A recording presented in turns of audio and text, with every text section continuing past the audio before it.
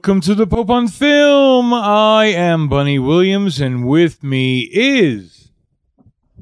I am the Pope in question. My name is Reverend Steve. I am the founder of the Church of Ed Wood. Actual thing, probably worth a Google. It is episode 275 of the podcast. Yes, Little Lebowski Urban Achievers, and proud we are of all of that. I've got a full show to get to. We will be ending Act 1 in a way that I think you'll be very happy. I looked into the history of my town's movie theaters and discovered a war between two rival factions, and it's quite interesting. Oh, and we will be mentioning the Bay City Rollers a couple of times, so that's always fun. So let us get to it. Hold on. I got backgrounds. Kind of forgot about that because we're doing so much of this live on Zoom now. Come on. Settings. Hello? Everything is frozen. Bunny, can you still hear me? Okay. There you go. Yep. Everything's fine now. You saw that happen? Okay, that was weird. All right. Podcast number 1. Okay, that looks horrible. I don't have a green screen. There you go. Okay, that's better. Bunny! Yes! Boy, howdy! Yowza! 23 skidoo! That 1933 Mae West movie that we saw last week sure was a pip and a scream. Yep. What a pippin'!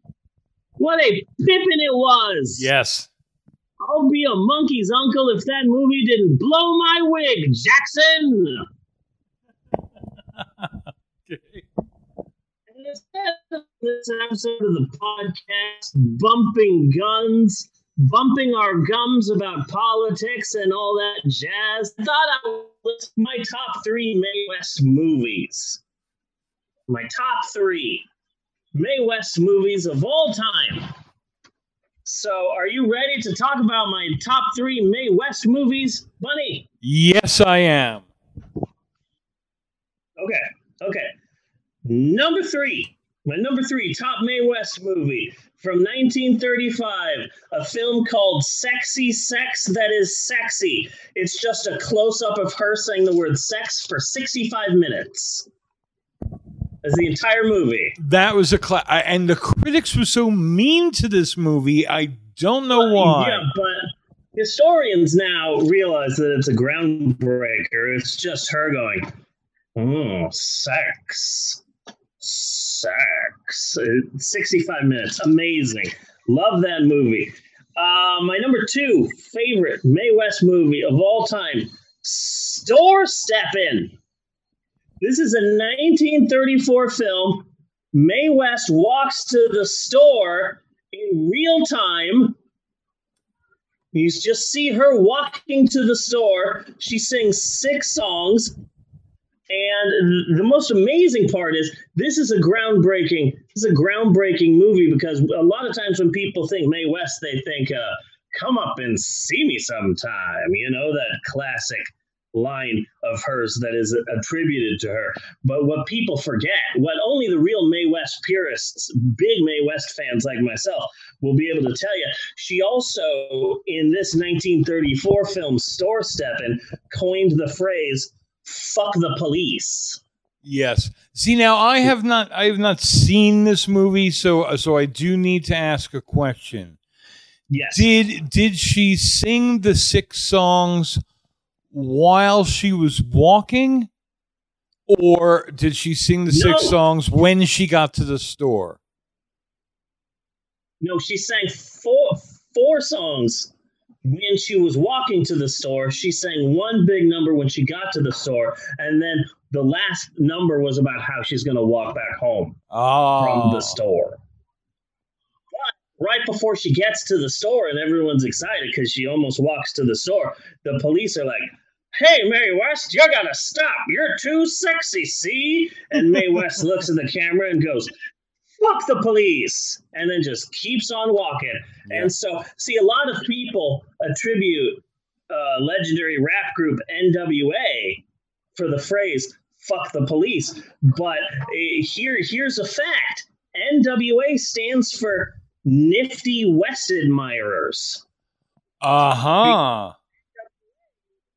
They both fuck the police as a tribute to Mae West, who popularized the phrase. Yes. Not too many people know that. But yeah, amazing. But of course, that movie is only number 2 because there's only one film that could be number 1. And this is a movie she did later in life, a lot later in life, a whole lot later in life. 1976's Keep on Truckin'. Yes. Man, what an amazing cast. Mae West, Ringo Starr, George Burns, Tom DeLuise, and Mexican comedian Cantinflas in a wacky, big-budget comedy romp. Sure, Mae West was pretty old and couldn't remember her lines, so she just recited her character. Her whole thing was she only recited lines from the film A Bucket of Blood. Yes.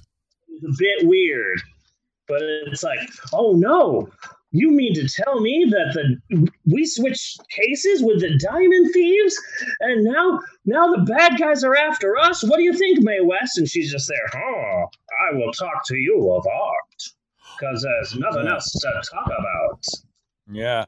But yeah, got to admit, it really paid off when Ringo Starr dropped his pants and Mae West just looked down and said, "Be a nose. Be a nose." My favorite part is the big musical number where C.W. McCall shows up and sings Convoy with Charo and the Bay City Rollers. Yes. That was a bop. That slaps, as the kids say. So those are my top 3 Mae West movies. If you haven't seen Store Steppin' or Keep on Truckin', you really should, because they are amazing films. Yes. For all of you out there. They're worth tracking down. They will be hard to find, but they will be worth it. So just keep looking. If you haven't found it yet, just keep looking. And cut on that. Buddy! Yes. We have talked at length on this podcast about QAnon. We have probably discussed the QAnon conspiracy theory more than any other film podcast. Yes.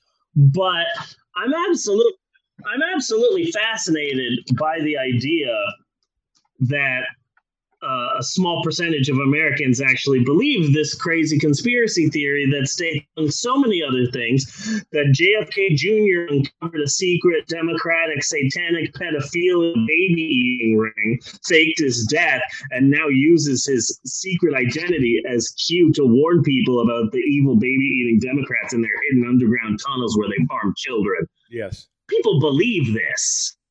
People believe this, and for Congress, and that's absolutely fascinating to me. It's a ridiculously stupid conspiracy theory with no basis in reality, because it's all the whole problem with Q is that people are like, oh, there's this and there's this and there's that and there's this and there's the other thing, but all of the QAnon conspiracy theories crumble because they are all based on the concept that Donald Trump is secretly smart. Yes.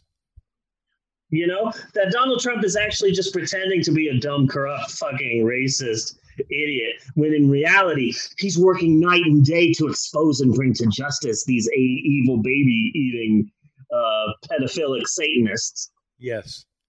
And so far at this point, from Donald Trump's investigations, no pedophile rings being run from McDonald's. No. Yeah. He's Pizza checked place. them all Pizza out. place. He's checked them all out. See, yeah, McDonald's but are pedophile free. Yeah. I love the QAnon conspiracy theory because it's all encompassing. There's just so much insanity attached to this, and it's all ridiculously insane. Okay, so Well, because they here's take the actual source. batshit, they take the batshit from everywhere, and all of the already pre-existing conspiracies are wrapped up into QAnon, like the adrenochrome. David Icke talked about fucking adrenochrome and this shit fucking years ago. This is not new to QAnon. Imagine these people. I think to most Republicans, George Soros, they see George Soros in the same way that I imagine Doctor Doom. You know that George Soros is in a cape, on a throne in a room with a giant globe, and he slams his fist. Yeah. And occasionally, and it's like, oh, damn that Trump. Yeah. So I was on Twitter recently. Okay. This week I was on Twitter. Okay. And I saw that The Rock was trending. So The Rock was trending, and I'm like, oh God, why is The Rock trending? Because he came out in support of Joe Biden. And I said, well, I got to read those Twitter comments. Yeah. It happens occasionally. I'll see something and, I got to dive into the comments for this one. And sure enough, like 60% were supportive and 40% were, well, I'll never see another movies of yours again. Like typical right-wing bullshit. Like, really, Karen? You're going to boycott movies of actors who support Joe Biden? Well, have fun only watching Kevin Sorbo movies. Yeah. That's going to be a lot of fun for you. But one comment caught my eye, okay? From the Twitter user @Cameron Trexler, who tweeted, and I quote, "This is not The Rock. He was executed by military tribunal this year." Okay. And the cabal is using his likeness to help elect these idiots. Don't fall for it. Well, this was a big rabbit hole for me this week. Okay, so the Biden campaign is faltering, and they are struggling to come up with a new strategy to push Joe to victory, and they're like, Rock's evil twin. That's what we need. We need Rock's evil twin. Yeah. Rock's evil twin is paper, so that's exciting. So, I had, of course, I had to learn more about this because it sounded like just enough whack-ass, batshit, crazy, Paul is dead type insanity for me to try and obsess over. So I was looking for information about The Rock and The Rock stunt and all of that sort of nonsense, and I came across a website right here called roserambles.org. Okay. That's the website. roserambles.org. Love, spirituality, free energy, abundance. So, that certainly all sounds on the level. So I became obsessed with this website. Here's just one sentence of a recent blog post from roserambles.org. Okay, Bunny? This one sentence from a recent post on their website, okay? Just as an example of the high-class thinking. In just a few hours, we will reach peak momentum in the equinox gateway of ascension acceleration. Okay. Nice. So Well, first off, what the fuck does that mean? We will reach in just a few hours. We will reach peak momentum in the equinox gateway of ascension acceleration. Like, what is that? I understand that there are words. They are words, and they seem to badly connect. Yeah, and I became obsessed with this one specific blog on the internet because it reminded me, real flashback for you, Bunny. Remember when we were obsessed with that person that we found on Facebook that was 100% convinced that she was an angel? From Arcturus. Yeah, and she was 100% convinced that she was an angel and that she needed help to like evolve mankind and all of this. Yes, so I became obsessed with this website, and sure enough, I came across the meat of it. On July 10th, this Gwyneth Paltrow on meth posted an alleged newspaper article from an alleged Greek newspaper, which stated that the war against the evil cabal of democratic baby sacrifices is happening behind the scenes, and goes on to say that Donald Trump and Q have successfully arrested 81 people in the cabal, and a number of them already have secretly been killed via a military tribunal. Okay. So that's the article. If you're watching this video, that's the article right there. Shock, the list of arrests and executions of famous deep state. So I'm seeing at least the Queen of England and the Pope. Okay, so there's two lists. There's a list of all the people that have already been arrested by Donald Trump and Q. And then there's a list of those people who have already been executed.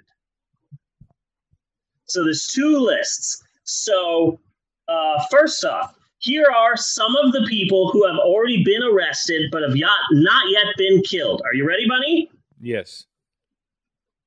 Okay. Some of them are at Gitmo, Guantanamo Bay. Some are under house arrest, and some are marked for execution but have not been executed yet. Okay. So here's the list. Bill and Melinda Gates, James Comey, Mitt Romney, Oprah, Ellen DeGeneres, Angela Merkel, Justin Trudeau, Meryl Streep. Oh, so sad to see her go. Richard Gere, Quentin Tarantino, not sure why he's on the list, but whatever. Mitt Romney and Mike Pence. Pence was in cahoots with Quentin Tarantino. Yes. I knew it. Yes. Finally, we come to the truth.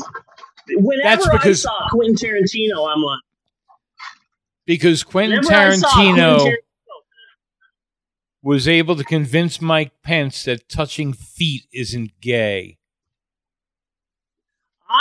When I saw Once Upon a Time ... in Hollywood, I was like, this is a great movie. This is really wonderful. I bet Mike Pence loves this. I don't know why. I was like, when I saw Samuel Jackson get his cock sucked in the snow in The Hateful Eight, I was like, you know what? I bet Mike Pence loves, and I was the only one who knew the truth that Mike Pence and Quentin Tarantino were best friends, and now here's the proof. They're probably roommates in Guantanamo right now. Mm-hmm. So now here's the list of people who have already been killed by Donald Trump and Q. Okay? Now, the article does explain it for you, Bunny. If you have seen any of these people, 2 words: body doubles. Yes. Okay? Or there's some other things that it could be. CGI, and according to the article, Mike Pence is a clone. Okay. That the elites have the cloning technology, and they have cloned Mike Pence. Well, I could almost believe that, because I kind of think that you would always want at least a partially formed Mike Pence, because Mike Pence, his down to the genetic level, is basically blank. He is a clean slate of what a human looks like. So you can then make any other person out of a clone of Mike Pence. You could broaden the nose, make him African American, tone up the skin some. There's a lot you could do there. Like a Lego person. Yes. Yeah. So here are the people that our brave leader Trump has allegedly already executed. Barack and Michelle Obama, dead. Yes. Hillary and Bill Clinton, dead. George and Laura, and even Jeb Bush, dead. Ruth Bader Ginsburg, Pope Francis. Yeah. Robert De Niro, Queen Elizabeth, Tom Hanks and Rita Wilson, dead. Madonna, I'm fine with that one. Not going to lose a lot of sleep about Madonna being a part of the deep state. John McCain, Siegfried and Roy. That seems like that was too long ago for their deaths to be a part of the Q conspiracy, but apparently they were executed by a military tribunal. Okay. Joe and Hunter Biden. Madonna. That's like the Professor and Marianne. Yeah. Lady Gaga, and of course, Rock the Dwayne Johnson. So if you see The Rock, guess what? I said this out loud to my family, and they did not appreciate it. But if you see The Rock, don't go up to him, because that's not The Rock. It's a Rockelganger. It's a Rockelganger. Yes. It's a Rockelganger. And if anything, this story makes me excited about voting, because isn't it about time that we elected our first clone president? That's what I'm because Joe and Hunter Biden were both killed by a hiring squad. So if you see Joe Biden now, it's either a body double or it's a clone. So I'm excited about, how amazing will this be in American history that first we elected our first black president, and now we will be electing our first clone president. Yeah. I'm excited. Well, that. Joe Biden again is good clone fodder. Yeah. Because again, he is about as close as you can get to generic white guy at all. So both he and Mike Pence are just basically blanks that you could build other people out of. Fucking Joe Biden. Back in my day, soda only cost a nickel. I'm going to be in charge of the nuclear codes. Yeah, wonderful. Hey, maybe next time we have an election 4 years from now, just a crazy idea, but let me just throw this out there. Maybe let's not put the entire nation at the hands of a 70-year-old white person. Yeah. It's an idea. We don't need to automatically hand over the reins to our entire nation to really old white elites. Yeah. Just an idea. Anyway, I am voting for Joe Biden for 2 words: clone rights. This is my right. Clone rights. Clones have rights to vote for Joe Biden. A vote for Joe Biden is a vote for clones. Yes. Clones everywhere. Yes. And also, roserambles.org is a pretty fun place. But see, there is a basis of fact here, because I know Hollywood has been cloning people for fucking years now. This is why you see a certain person and you can trace that person back to shit in the 50s, you know? Or even beyond. It's not always the same person exactly. They do some modifications, but it's all basically the same person. Yeah. Yeah. You know, it makes sense. Look, like Ralphie from A Christmas Story. Okay? That kid has always existed. You cannot go to a period in time where that kid did not exist. Cute, blonde with glasses. Yeah. Precocious. He's Cousin Oliver. It's the same fucking kid. Yeah. Okay? They have a generic precocious child clone base in Hollywood, and every time they need a precocious child, they grow up a new clone. And it's Cousin Oliver, or it's, you know, it's Ralphie or anybody else, like Betsy from Stranger Things. You know, she has always existed. Yeah. Kind of nerdy teen girl with glasses. That character has always existed. Every time they need a new Betsy, they fire up the CRISPR and pop another one out. Yeah, you're basically explaining a plot line from the cartoon Gravity Falls. Yeah. Yeah, the kids uncover the fact that like boy bands are actually created in a vat. Yeah. Mm-hmm. And are raised just to be members of a boy band, and they don't know the outside world. They just know the life of being in a boy band, and they're all clones of each other, but different ones. You are going to be the cute one. You are going to be the funny one. Put on this leather jacket. You're the bad boy. Yeah. Person. It's really, I love that show. The whole family loves that show. Bunny! Yes. We still have a lot to get to. I need to talk about story times. I need to talk about movie theater rivalries. I need to talk some more about the Bay City Rollers. I need to talk about Joy Juice. Is it allowed? That's the real question. Okay. But before we get to any of that, maybe we should take a break. Should we take a break? We should take a break. Okay. We will be right back.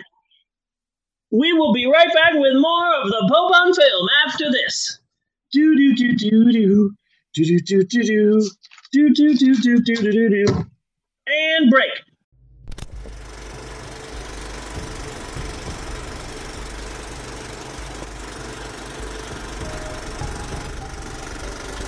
Trying to let Bob out. Looking for Bob. Trying to find Bob. Trying to let Bob out of me. Trying to bring Bob into the world.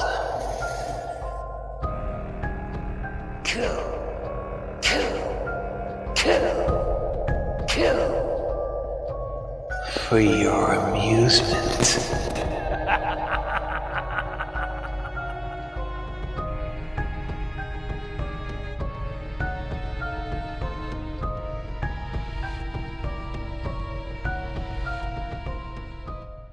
Satanic. Panic.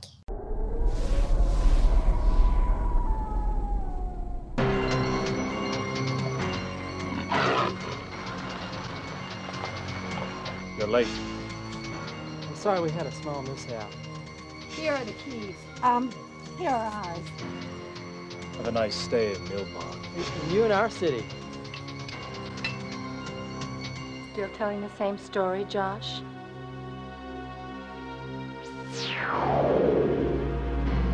Powers of evil are very strong here. I must leave.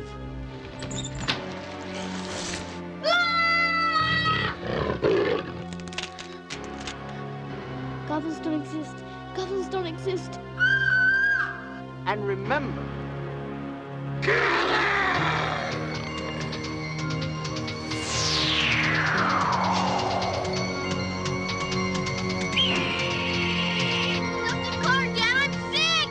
they're eating her! Then they're going to eat me!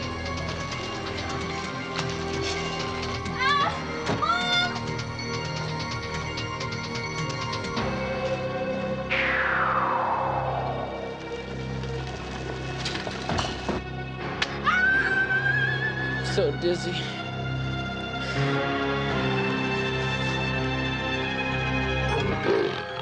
Kids with a sweet tooth like yours love ice cream. Delicious. And purified.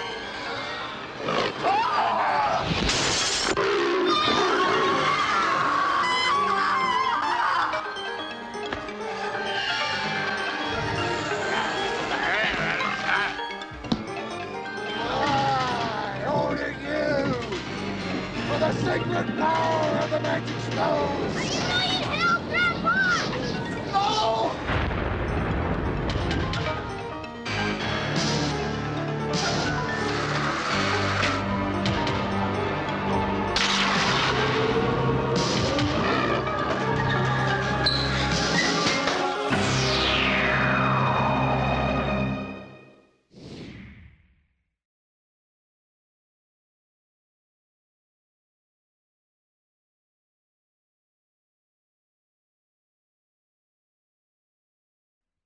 And we're back with more of the Pope on Film.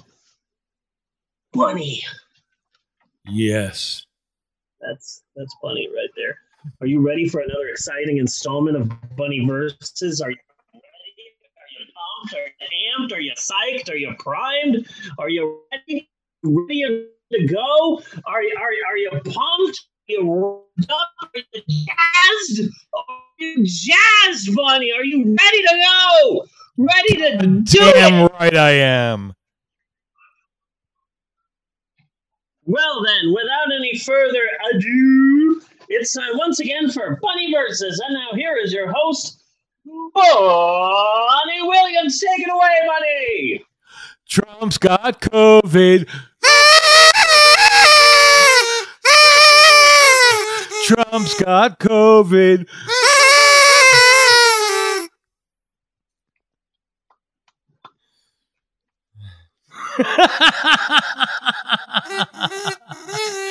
My God, he's doing the Pelosi clap. Yeah. So yeah, you know, everything took an upturn there for a bit. You know, I really want more footage. I want more news coverage of this. I want cameras in his hospital room so that the clones don't assassinate him. And I want to watch him wither, suffer, and die. I want to see him cough up a fucking lung. Some of the Q people got really excited when Trump was rushed to Walter Reed Medical Center because, of course, the Q people are all, you know what, he's hiding in the bunker because the arrests that we've been saying are happening any second for the last 4 years. They're finally happening. They're finally happening. He's going to the bunker to prepare because the arrests, they're finally going to arrest everybody. So I guess that didn't happen. Yeah. Shocker that was. Yeah. And it really does suck living in a fucking world where you can't believe a goddamn thing, you know? Yeah. Because I mean, people started saying, "Oh, this is a fake" and all that, and I was like, Oh, no, please, please, let this be real. Let this be. And man, I don't know. Yeah. He did some footage, and he doesn't really look sick. I want to see him look really fucking sick. He released footage from the doctor's office talking about how he's fine and he's had medication, but Film Twitter broke it down and said right after he says this specific word, he goes into a coughing fit, and they tried to edit it out and then cover it up using this one specific morph function in Adobe Illustrator. Okay. Like they really broke it down, and they said it's obvious that he went into a coughing fit, and they tried to edit it, but they edited it in the worst way using the morph function, and you can see, like, once he says this word, he's just there, and he says, yes, taking many medications, and everything is looking fine, and he does this jerking motion. It's hilarious. Yeah. It is hilarious that, like, they tried to edit out his coughing fit, but they did it in the worst way possible. Yeah. And it's fucking hilarious. Now a lot of people are talking about Trump having COVID, of course, but I like to root for the underdog. How wonderful is it that Christie has it? Oh, man. Oh, now that's really good. That one made me just grin from ear to ear. You know? And that's yeah. That one was like, that's a good one. Kellyanne gave me the giggles too. Yeah. You know, but that's also the thing. Like, how do all of these people suddenly come down with COVID and Trump doesn't? Yeah. I'm just saying I was really disappointed seeing him looking as well as I thought he was. I mean, that's all I'm getting to. And it makes me concerned that maybe he doesn't have it when I really, really, really want him to have it. Okay, I found the exact tweet that I was just talking about and sent it to you. It was that last speech that he released. He coughs after the word therapeutics, and it was edited out using the morph cut feature in Adobe Premiere CC. Okay.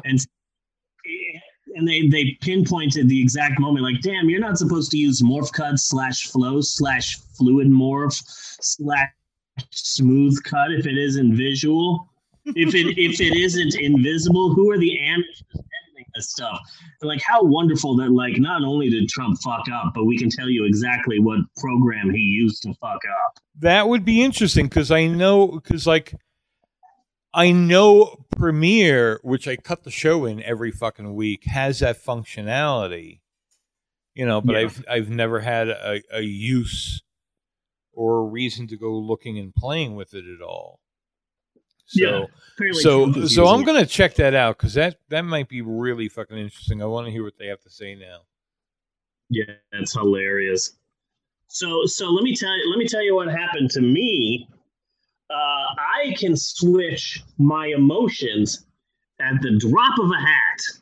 Okay. At the drop of a hat, I can go from really depressed to, you know what? I guess that's my bipolar disorder. Yeah. No. I can really go from negative to a positive really quickly. I told my daughter Emerald this yesterday when we were on our way to the store. So yesterday we were doing the live show that I do, Raising Little Leaders. Yeah. Which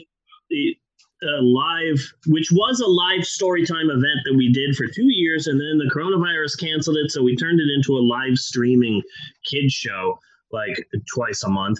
And it's quite a tricky thing to pull off, and we do it on Zoom, and there's a whole team of people, and there's people working on graphics and editing it in real time as we stream on Facebook and YouTube, and it's quite difficult. And We do it on Zoom, and so what people are seeing on the stream, I don't see on Zoom. There's just silence, and before I go on, I have to wait for my cue, and my cue is given to me by the person who's doing the editing in real time, and there's a video before I come on, and so there's just silence, and my camera is off, and my audio is off, and I'm just waiting for this one box on Zoom to give me a thumbs up, and then I turn all of my stuff on, and then I go, and it's really stressful and all that.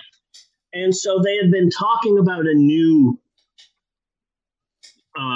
format, a new system that they were going to do things with after we finished the book that we were reading.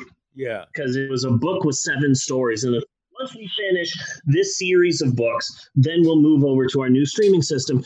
And so 45 minutes before we go live, I get a text and they're like, hey, we decided at the last second to jump the gun, and we're using the new system now. So we're no longer using Zoom.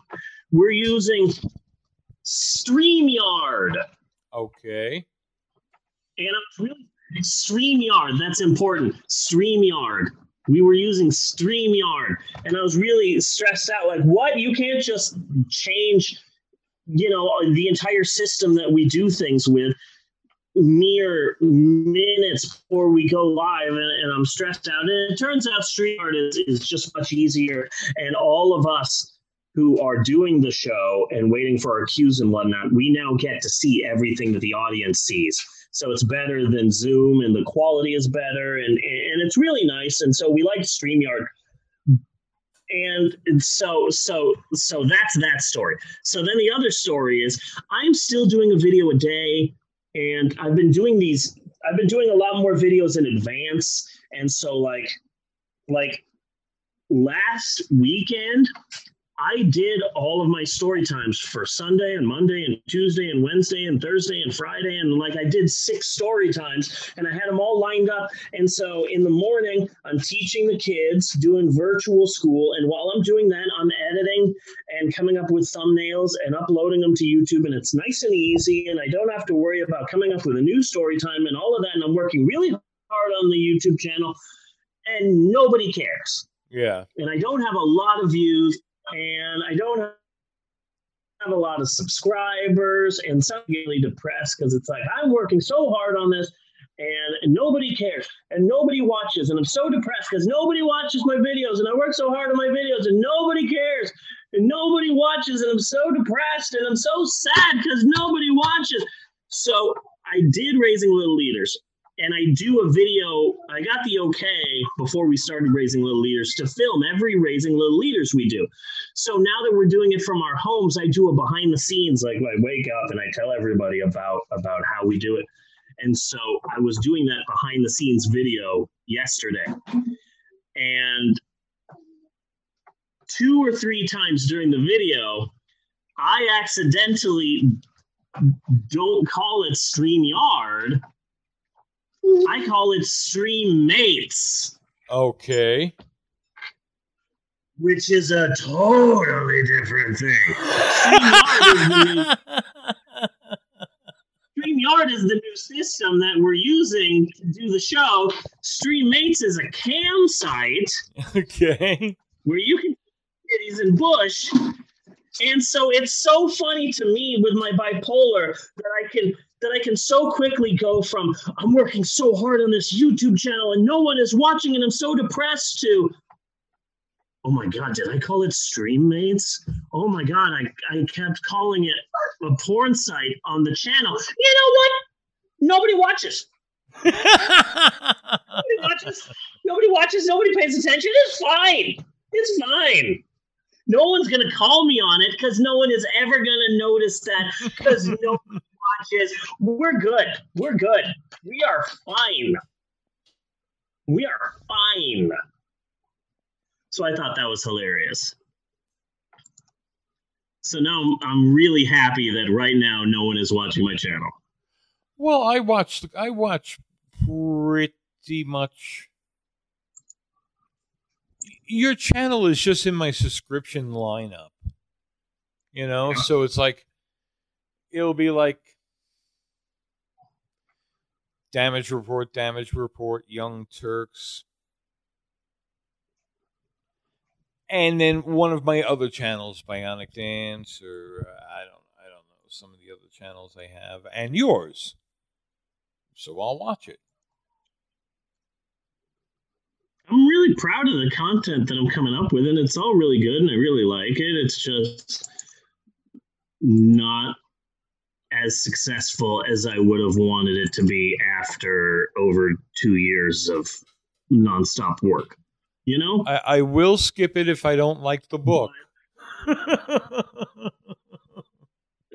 Oh, I love it when the book is horrible. Those are the best ones, you know? Yeah. Like Amber bought me these supermarket books from the 80s. I don't know where they are now. But back in the day, in the 80s, you'd go to the supermarket and there'd be a big display, and it was like the Snoopy Encyclopedia of Knowledge. Come back to your local Safeway or Ralph's, and there'll be a new book each week for only $5.99. Book 1, Nature. And and this would happen throughout the 80s, and there were like supermarket books that were only available through your local supermarket, and now these books are just in every Goodwill. And Amber found me these 2 Disney books. One is a Dumbo story, and the other one's a Peter Pan story, and I didn't want to read them, but once I finally was like, I have nothing else to do, I'll do the Disney books, I was so excited that I did them because they're shit. And it's like, that gives me more room to, like, I'm going to make fun of Peter Pan, I'm going to make fun of Dumbo, and I said throughout the couple of times through the video, I was like, I wasn't going to do this Dumbo video, but then I flipped through it and saw, hey, this Dumbo actually has no racism in it, so I'm fine to read it because this is racist, unlike the movie. And so, oh yeah, I love it when the book is bad. So how are you, Bunny? I'm okay. Yeah.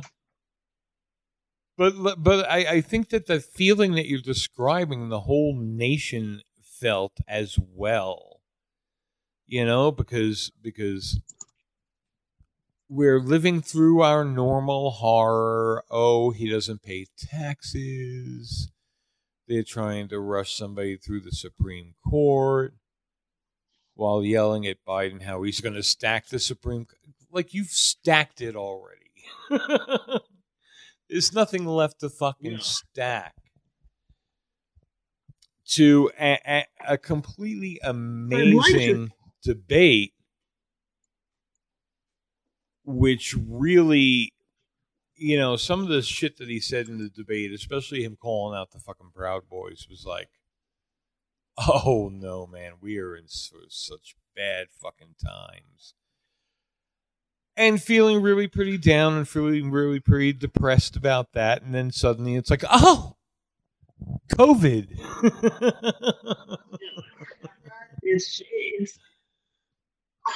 It's just, man, I really hope he actually has this, you know? He's the boy who cried wolf at this point. And it's like, damn, I hope he really does it, because I can absolutely see him like saying, oh no, you better rush me to the hospital. I have the coronavirus. Oh, look, a miraculous recovery. See, we told you this wasn't a big deal, you know? Mm-hmm. Yeah. Like, I can absolutely see that happening. Or this is just his way to cover up his disastrous debate performance, or the tax information. Like the man's such a liar that how are we supposed to believe him when he says I have the coronavirus? Yeah, exactly. So I don't know. But again, look at all the sick people around him. All of a sudden, you know. Yeah, but all of the people who are sick are people who I wouldn't trust. Yeah. You know. Yeah. So it's like, oh, Kellyanne Conway has the virus, and it's like, oh, so I'm also supposed to believe that Kellyanne Conway has it? I haven't believed her at all. about anything. I now believe her when she says she has it too, and so like I don't know. Like I hope that they all really do have it, or this is just their way of painting themselves as the victims. Yeah. I mean, they probably do, and they are painting themselves. Yeah, it can be both. It can be both. Yeah, it can be both. And it's absolutely going to be both. Okay. Yeah, so, all I'm saying is go virus. Okay. Okay. Between these two things, is this real or he's faking it? I don't know. I'm just saying I'm team virus. That's it. Yeah, I'm all right with that.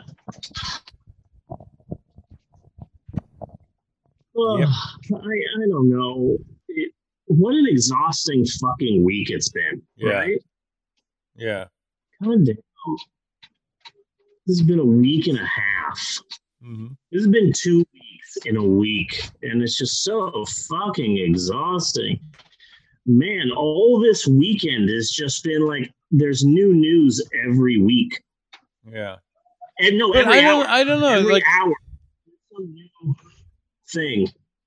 But see, I coil and I get disappointed in something like the debates, and then I get disappointed in my fellow human beings after that. You know, it's like yeah. He won't call out white supremacy. Yeah, you know, fucking duh. He won't. Like, are you surprised? No, we fucking know he's a racist fucking forever. This is not news. This is not news. Yeah. What's news is he told the fucking Proud Boys to stand by and be watching at the fucking polls. Yeah. Yeah, which is illegal, but... Ask the Rolling Stones. This is a bad idea. Right? Republicans get just so much more leeway than Democrats do. And it's like, yeah, sure, Trump just told a group of violent white supremacists to stand by and also told people to intimidate people while they're voting, which is illegal. But hey, remember the time that Obama wore a tan suit? Mm-hmm. Mm-hmm. You know, and it's so fucking... It's so fucked up. I don't know. But then at the same time, everybody's like, oh, Joe Biden called him a clown. And I'm like, yeah. Okay. Well, that pissed me off. Okay, so during the debates... He called him a clown. He barely mentioned his taxes, had nothing to say about forced hysterectomies, had very little to say about COVID. You know, I mean, like, it's nice. You know, but like, he's got a stockpile of fucking weapons that he won't use. Yeah, like it really upset me after the debate because Donald Trump just wouldn't stop talking and interrupted Joe Biden like 500 times and was constantly yelling and attacking him and making up lies and screaming and wouldn't let Joe Biden get a single word in edgewise. And then the debate ends, and then people are like, "Wow, that debate was horrible. I am disappointed with everyone. Everyone was horrible. Mm-hmm. Wow, what a horrible debate performance from both candidates." And it's like, no, Joe Biden barely fucking said anything. This isn't like so many people in the media were like, I am so disappointed in both candidates and the moderator. And it's like, no, just be disappointed in Donald Trump. I really thought going in, Chris Wallace was going to have a lot more balls than he did. You know, I really did. I was kind of glad to see Chris Wallace being the moderator, one being conservative, yeah, but a bit more of a trustworthy. Like it wouldn't be the first time he held Trump's feet to the fire. Yeah. You know? Yeah. And then- I'm expecting a shit show because I said that this was going to be a shit show in the fucking primaries. Yeah. I'm sure we can go back in the shows that a Trump Biden debate is going to be a complete shit show. It's going to be pretty funny. And then I also feel that oh, he has the coronavirus. Oh, I guess he can't do any more disastrous debates. Oh, shoot. Yeah. You know, is another way that I felt about Donald Trump suddenly getting the coronavirus, but I don't know. I'm just so fucking exhausted. Yeah. You know? So fucking tired of everything. Yes. But Palm Springs was a fun movie. Oh, love that movie. Love that movie. Love that movie. That was fucking fun. Bill and Ted I just didn't like. I found it Still haven't sad. seen it. Still haven't seen it. I loved the first one. I didn't like the second one, so I'm not in a rush to see the third one. The only reason I would want to see it is that one of the daughters was the star of Ready or Not. Was she? Yeah. Hide and seek. Yeah. And I loved that movie. Yeah. I fucking loved that movie. Yeah, that's a fun movie. I've gone back and watched that. Yeah, I saw that with Bella. I loved that movie. So yeah, but everything. And I need more lighthearted comedies in my life. Yeah. You know? Yeah. Comedies and Godzilla. Yeah. Fucking Godzilla was supposed to come out in fucking November. I'm so upset. Man. Who knows when I'm going to be able to see Chris Rock's Saw? Who knows when that movie's coming out? Yeah. I'm excited about that. Fucking just disappointed. I blame Tenet for all of it. For Nolan is like, my film will be the first one. My film will come out and it will save Hollywood. My film, everybody, my film's going to be the first film. And his film comes out, but guess what? There's nothing else. Yeah. There's no other movies coming out. You know what the number one movie is this weekend? Fucking Hocus Pocus. Mm-hmm. I mean, okay. I like going to the movies. I don't like spending the money going to the movies.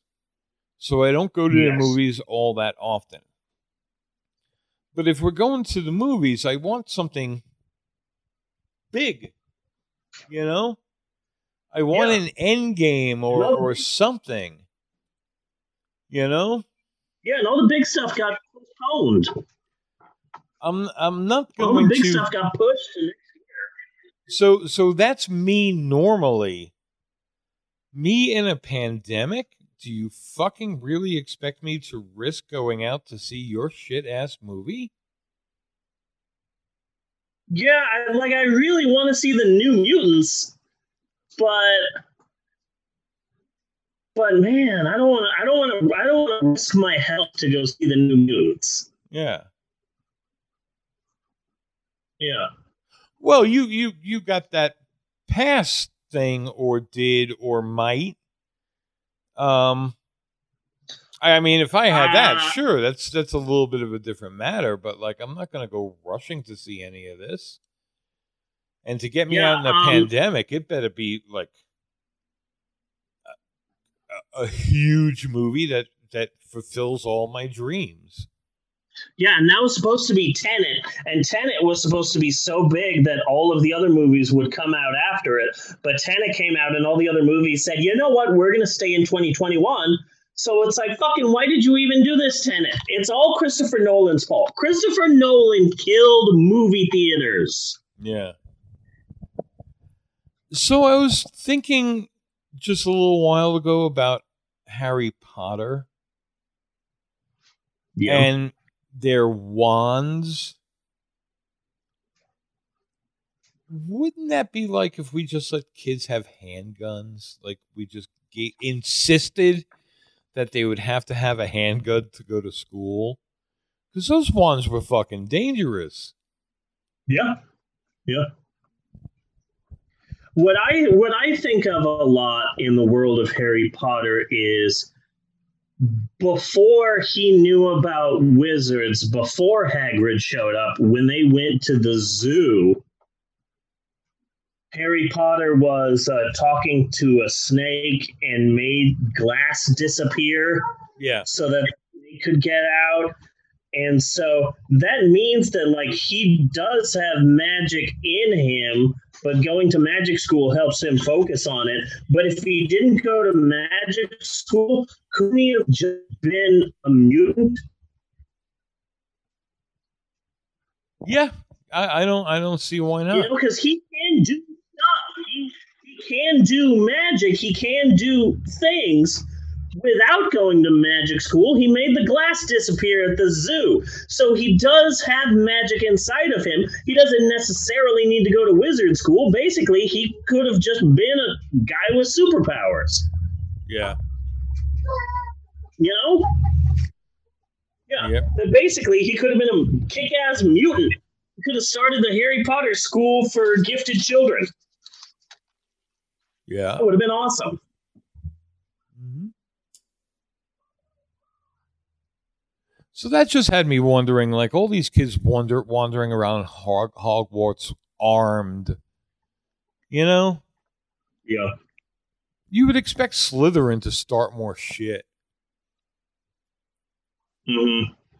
I was thinking of what to do with my Snape costume, and I'm thinking of doing like a video or a series of videos focusing on a primarily Latino wizarding school in Tucson, Arizona.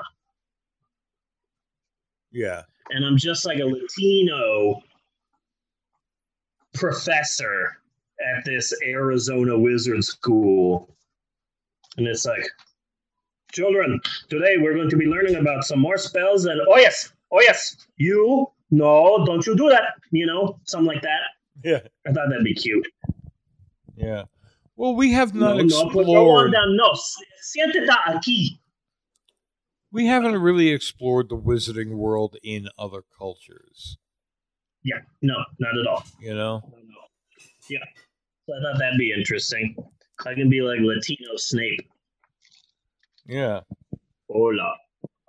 And yeah. we lost Helen Reddy and Mac Davis. Yeah, Helen Reddy. Forgot about that. Yeah.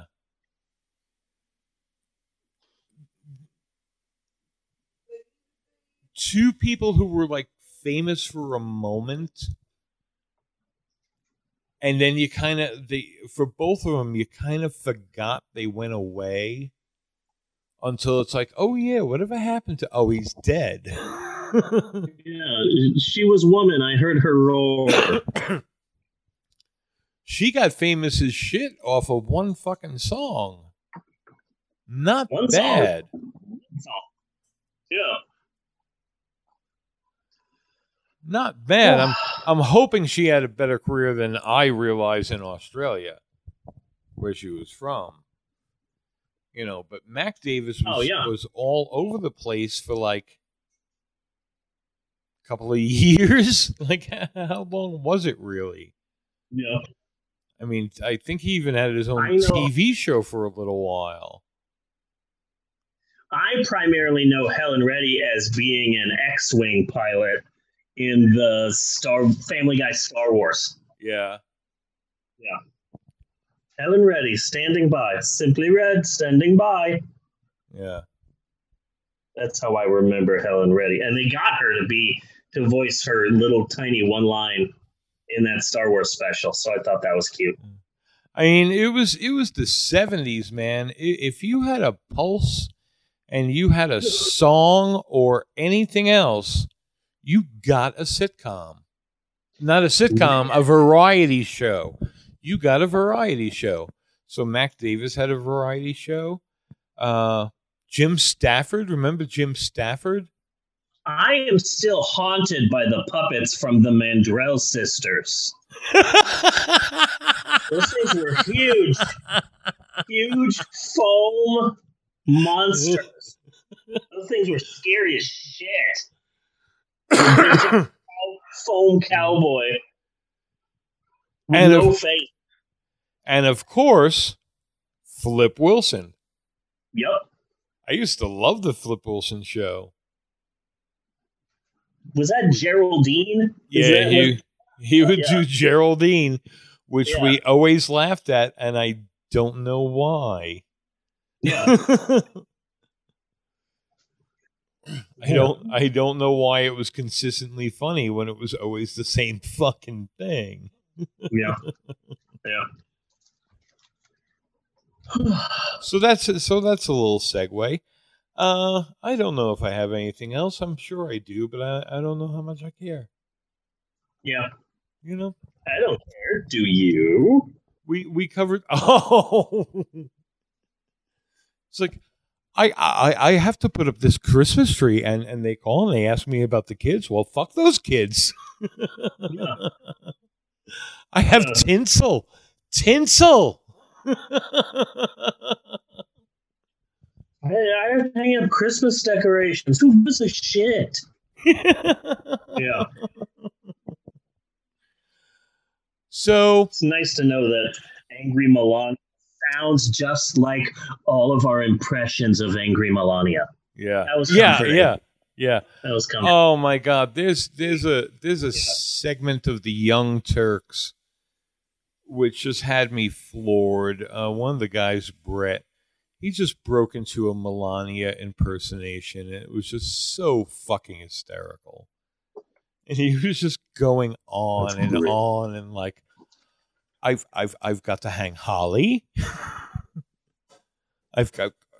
So they're getting raped. They came in the country illegally. I have garland to string.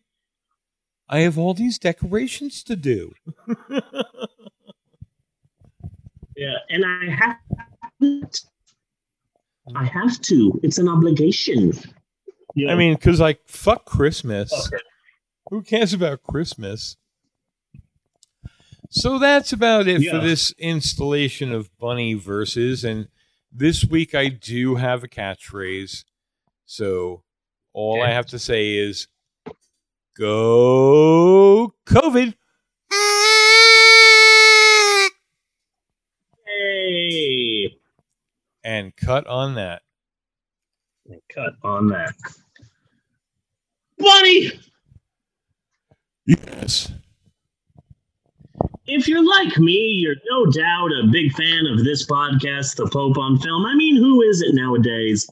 Rising podcast. But only real fans, true hardcore fans, would know two things about us. Two undeniably, totally real, and in no way made up on the spot facts about the two of us, America's hottest podcasting couple, Bunny and Steve. First and foremost, the first totally, really real fact about you, Bunny, is that you have been hard at work in your lab with your fellow scientists, hard at work on a new meat alternative besides cow and chicken. Yes. So can you tell us all, your adoring fans, what this new meat alternative is and its benefits? It is made of sea sponges. So basically SpongeBob SquarePants, but you know, he's just a cartoon. Sea sponges that we grind up into a patty shape. The big advantage is it's not meat. It tastes really bad for those people who don't really enjoy living. Yeah. You know? And Absolutely. oddly enough, the sponges make a very satisfying screaming sound when you kill them. Nice. That is a plus. You know, so there are plenty of advantages to it. Good. And the second fact that you would know about me is that I'm a lover of history. I love it, but I'm also a storyteller. So what I like to do is I like to find a story from the history books, maybe one that people don't know about too well, and reword it via my own unique storytelling style. And that's what this is, another educationally uneducational installment of Steve's Historic Approximations. Dun, dun, dun, dun, dun. Or SHAP, as I like to call it, repeatedly, annoyingly, whether anyone wants me to or not.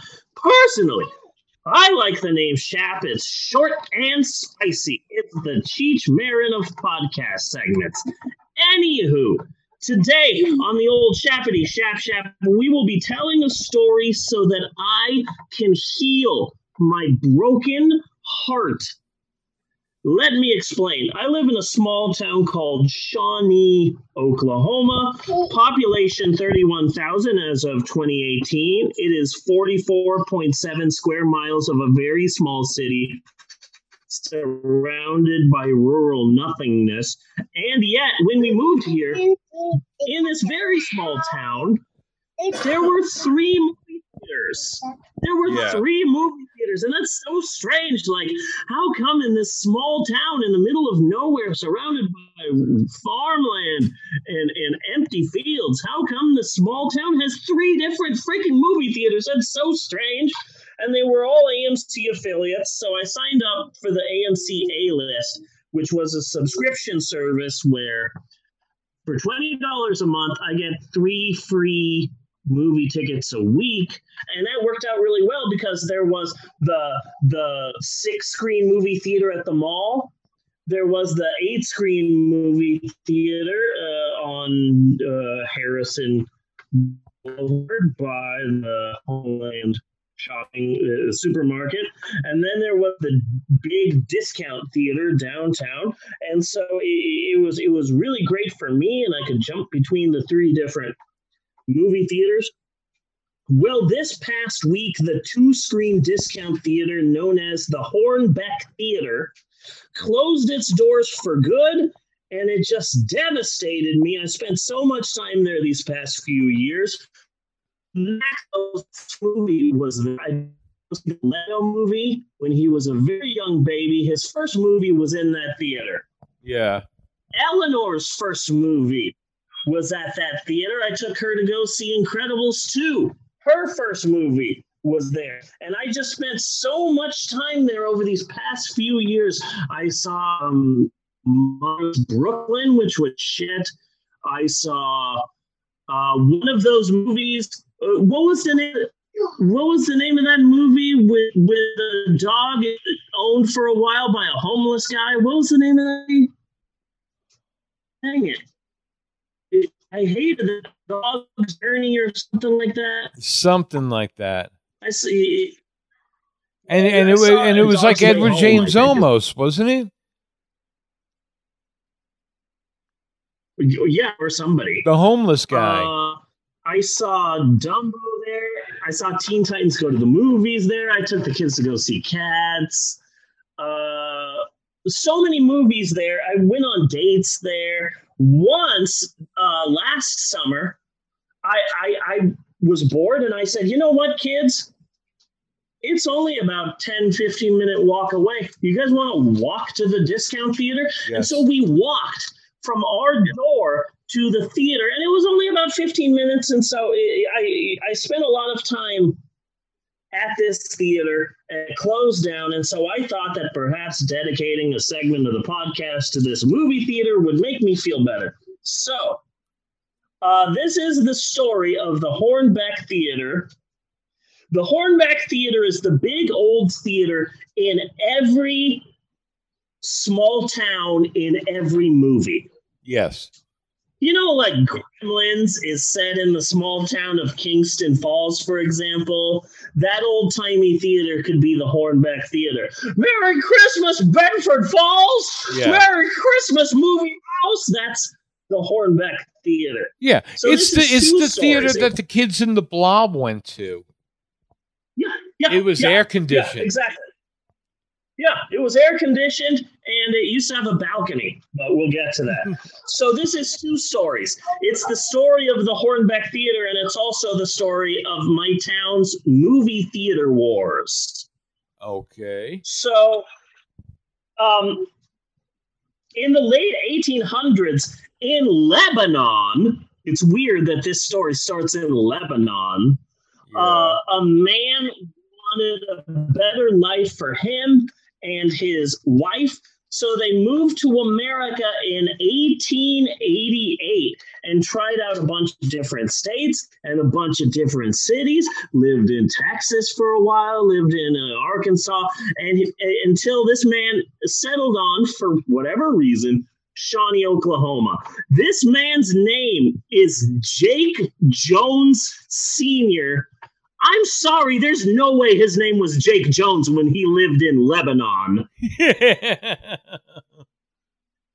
He obviously changed his name when he immigrated here, but I have no idea what his original name is, so apparently I just have to go with Jake Jones Sr. So, anyway, he opened a candy shop in Shawnee, Oklahoma, and it failed. So then he opened an ice cream parlor in Shawnee, Oklahoma, and it failed. So in 1911, he was like, maybe a theater? Yeah. So in 1911, he started a company he called Jones Home Folks Theater and purchased the Cozy Theater on Main Street. At the time, it was actually in 1897, the place opened, but it was a dry goods store. And apparently Jake Jones Sr. just looked at this dry goods store and was like, okay, if we remove all of this here, put some seats, that wall there, we can turn it into a stage. This dry goods store would make a great theater. So we purchased the dry goods store, turned it into the Cozy Theater owned by Jones Home Folks Theater, and turned it into, he called it the Cozy Theater, which was later renamed the Ritz Theater. And the crazy thing is, it's still on Main Street. Yeah. Except it went out of business in like the 80s, and it was purchased by the state, and now it opens up only once in a while for like a concert or a stand-up comedy. Every Halloween, they show some different Halloween movie. Like last year, I was going to go over there because they were showing Beetlejuice. Yeah. But I decided against it because the place was going to be packed. I still haven't gone into the Ritz Theater because it's only open every once in a while and mainly for something you have to pay a lot of money for. But the Ritz Theater is still open. And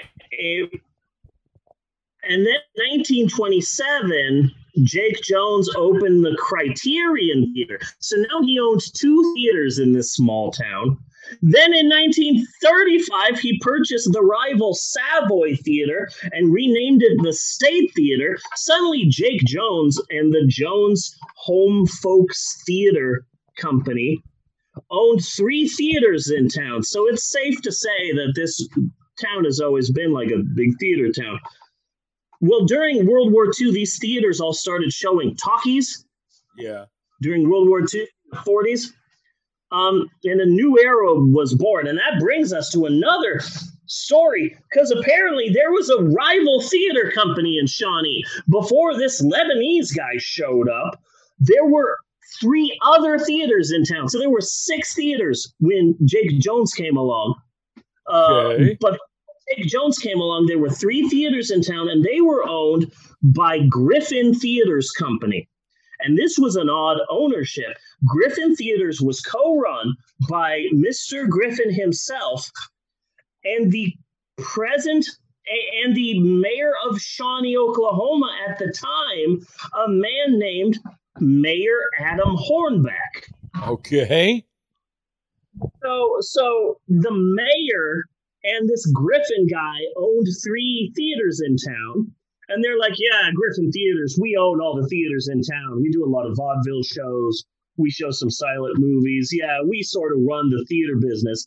And then all of a sudden, this Lebanese immigrant shows up and he gets a theater and he gets another theater and suddenly he owns a theater and suddenly there's this big rivalry and Griffin Theaters is like, wait a second, he's the mayor and we used to run this town. Suddenly there's a Lebanese immigrant named Jake. I don't think that's a traditional Lebanese name.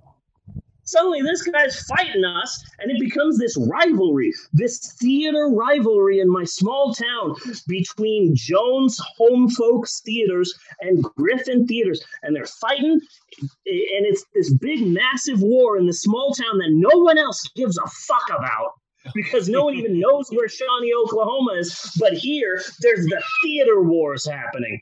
And this goes on throughout the 20s and 30s and 40s. And finally in the 40s, Griffin Theaters says, so sick of this Jake Jones guy and his Jones Theaters. Let's show him. Let's just wipe him off the map. Let's open a theater, a big theater, with a huge screen. Bigger than all the other screens that are out there. One that will put all of the other theaters to shame. We're going to make a theater so great that Jones Theaters will just be wiped off the map. And so in 1947, the Griffin Theater people opened the majestic Hornbeck Theater. It opened to the public on July 10th, 1947. And unlike all of the other buildings out there, one of them was destroyed in a tornado. Another theater was destroyed in a fire. This one was made of steel and concrete. And it was like 3 stories tall, and it was huge. And that made it safe from the Oklahoma tornadoes. And it was a big deal at the time that, like, oh my goodness, it's being made of steel and concrete. This is going to be around for a long time. Oh, yeah. Holy shit. And I have found pictures of the theater all decked out because back in the day, this would be the one theater in town where they would show the big releases and the big movies. And there are pictures out there, and it's just absolutely incredible. Here's, for those of you watching at the video somewhere, this is what the theater looks like now. And it's really pretty, but man, back in the day, I found pictures of the theater all decked out for Lawrence of Arabia. Yeah. You know? Just won Best Picture. So come on down to see Lawrence of Arabia on our big screen. And the great thing about the picture is that it's like a black and white picture, but you can see like a row of like 15 kids' bikes. Of kids from town who have bicycled to go see Lawrence of Arabia, you know, we're gonna go see this. Oh, and also I found a great black and white photograph of the entire front decked out for the premiere of The Birds. Yeah, so cool. The real historic and important part of this town's history. Wow. The theater lasted for a really long time, but get ready for some big-time Shyamalan twists in the story, okay? Well, let me just say that so far, I don't see why nobody's made a movie out of this yet. This sounds like a perfect movie, like a nice period piece set in the time. You know, a theater war in a small western town. You know, I mean, it would be charming. This is an amazing story, and I absolutely love it. This is the theater, and it's got a real big screen, and it's got a stage in front of it. For those of you who are just listening, my apologies, but just Google Hornbeck Theater, Shawnee, Oklahoma. There are pictures that are out there.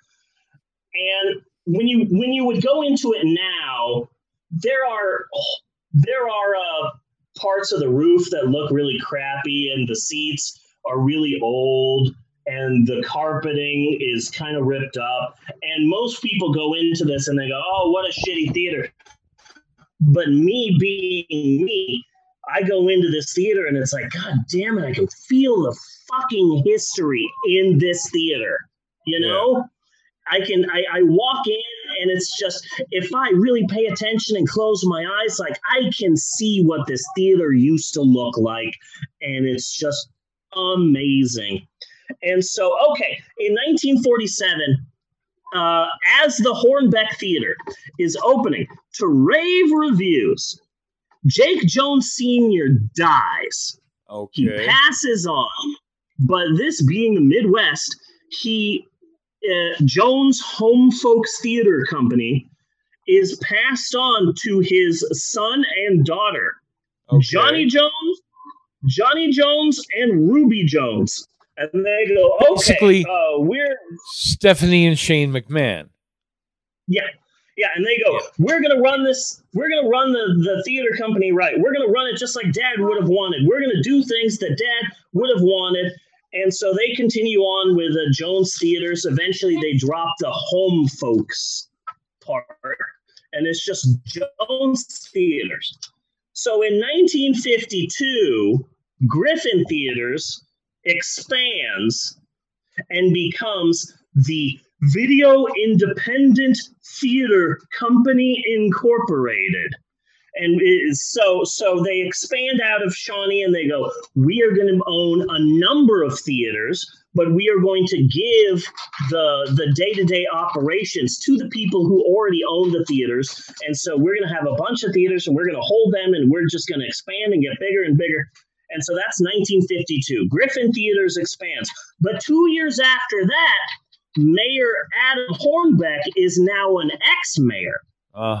He isn't voted in term, and he's not the mayor anymore. And suddenly he's looking around and he's like, I'm not mayor, but I own a controlling share in this massive movie theater company. And I'm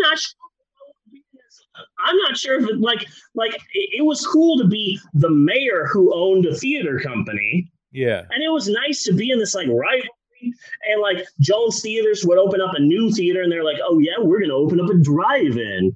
And oh yeah, then Jones Theaters would go, oh yeah, we're going to open up a second movie theater. And then Griffin Theaters would go, oh yeah, second drive-in. Shawnee had 2 drive-ins at one point. Drive-ins. One of them I could have walked to in the 70s and 80s. I could have walked to that drive-in. But anyway, former mayor Adam Hornbeck is like, I own a controlling share in this massive movie company. I'm not the mayor anymore. I don't know if I want to do this. So he goes, you know what? I'm going to sell my controlling shares. And who does he sell his shares to? Frickin' Ruby and Johnny buy the shares. So Griffin Theaters became Video Independent Theater Company Incorporated, which is then bought by Jones Theaters. In 1954, Jake Jones Sr. is dead, but Jones Theaters wins the Shawnee Theater War, and now Jones Theaters owns all of the theaters and all of the drive-ins, including the majestic Hornbeck Theater, which is still named after a mayor that no one remembers. And they said, oh yeah, we're going to treat this thing great. We're going to treat it right. In the 50s, they updated it with CinemaScope and all new stereo sound. You're going to be blown away by stereo. Yes. And back then, this is what I find fascinating. When it was first opened, there was a huge balcony. And it was one big theater, one big, massive theater. I've got an image to explain it. So this was the theater, and there was a balcony. But when the 70s rolled around, it wasn't cool. It was starting to not get cool to just have one theater. Yeah. Indoor theater. And they're like, we need more theaters, but we can't build a second theater in this big, massive concrete thing. So they shut down for about 2 months, and they closed down the balcony. They made a wall and turned their balcony into a small second theater. Okay. So, starting from 1973, there was the Hornbeck Theater on the bottom, and their balcony was a smaller second theater, which they called the Penthouse. Okay. And let me tell you, the Penthouse was definitely built in the no legroom at all. If you are 5'11" or above, do not sit in the Penthouse. There's just no I barely have legroom, and I'm 5'8", so I can't imagine what it's like. But I really had when the Hornbeck Theater shut down, I was like, I'm gonna go see one last movie in the big screen. And what they did was they showed for their last week Goonies in the big screen, but they showed Back to the Future in the Penthouse. Yeah. And there was a part of me that was like, I was hoping to see Back to the Future in the big screen. Maybe I should go see 2 movies and go see Goonies in the big screen and then Back to the Future in the Penthouse. But I really don't like the Goonies. Yeah. I liked it when I was like, I don't know, 10 or 11, but now I'm in my 40s and it's just like, kids, where are your parents? They should be taking better care of you. So,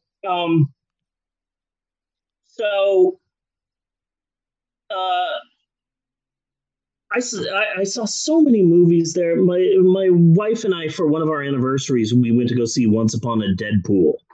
Yeah. Which was PG-13 version of Deadpool 2, and we saw it in the Penthouse, and we had some drinks beforehand, and it was just so much fun. And so here's the crazy part. So Jones Theaters is running all the theaters, and then in the 70s, Ruby Jones gets out of the theater game and sells her shares to her brother's son. Okay. So now, from the 70s on, a literal father-son team is running Jones Theaters. And then in the 90s, Johnny Jones dies, and now just the son is running Jones Theaters. And eventually he gets old, and before he dies, he gives ownership of Jones Theaters to his stepson, David, who now still runs fucking Jones Theaters. Jones Theaters is still a thing. They own all 3 theaters in town. Wow. And it's so weird because like now just 2 theaters, but still those 2 theaters are still run by Jones Theaters, which is still a fucking thing, and it's goddamn amazing. See, now instead of a movie, I'm seeing a mini series because we're spanning some time here. Except that 4 generations. Yeah, except that we extend it into space. Okay. Oh, I forgot to tell you, there's a rumor that there are 2 ghosts who live in the Hornbeck Theater. Oh. That a couple died and their ghost haunts the Hornbeck Theater. I had heard about that, and then I forgot about it until I went to the Hornbeck on the last night to see Back to the Future, and right there in the front row were a couple came dressed as a ghost story ghosts. Oh, yeah. And the holes in their eyes, and they were there, and they were the Hornbeck ghost, and I was like, that's adorable. Yes. You know, like, oh, I'm gonna miss this. But yeah, 4 generations of the same family have run all of the movie theaters in town since like 1911. I love history, and my small town, sure, it's not the best on account of the racism and the crime and the meth, but this town has movie theaters and they're just dripping with history. And so there was a drive-in on Harrison Street. And then Jones Theaters, when they got control of this drive-in, they said, you know what? We're going to open a 3-screen movie theater across the street from the drive-in. Okay. So that during the day, you can go see movies in this theater, but at night, you can go to the drive-in. And then the drive-in closed down, and then they got the 3-screen movie theater and say, let's add more screens. And that's the 8-screen movie theater that I go to all of the time. and it just blows my mind, the history that is just all over here. And like, I almost teared up saying goodbye to the Hornbeck Theater. I told Amber that, like, movie theaters are basically my churches. Yeah. Movie theaters are the closest I will get to going to a church or a cathedral.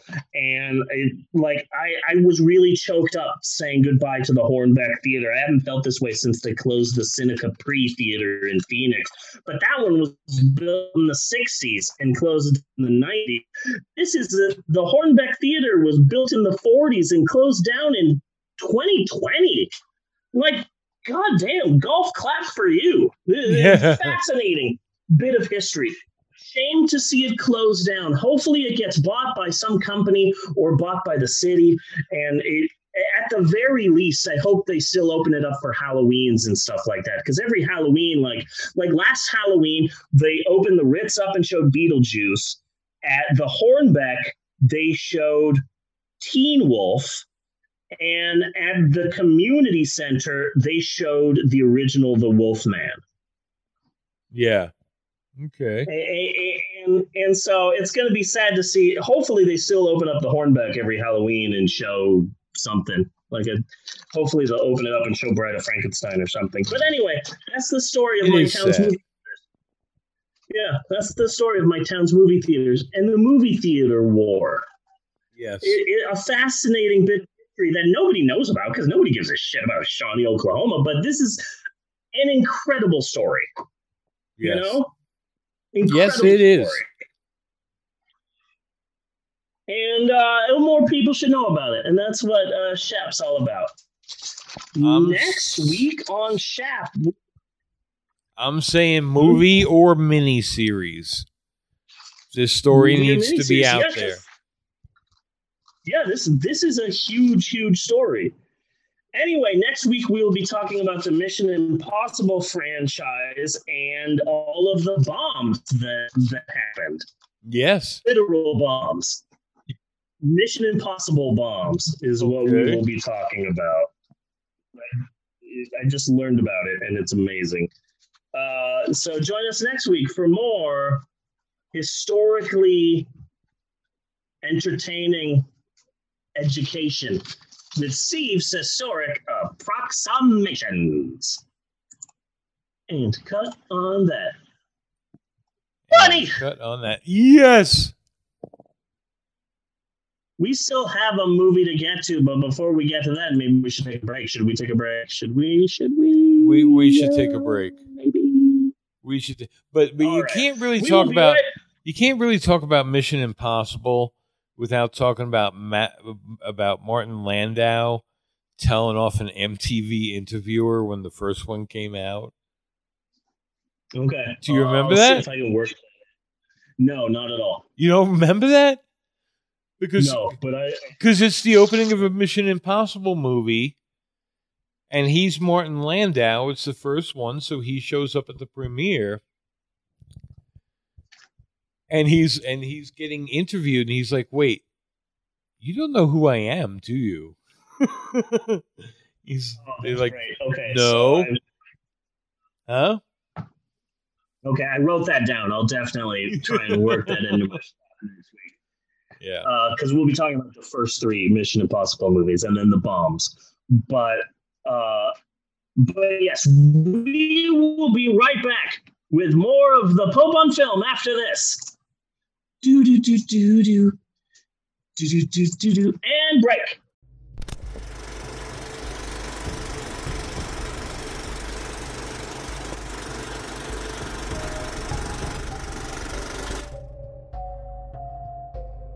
remember these guys? God, it's been forever. Haven't seen them for years. This guy.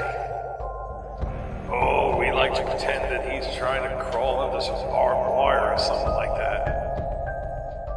But even as kids, we always knew his story. See, he's never alone.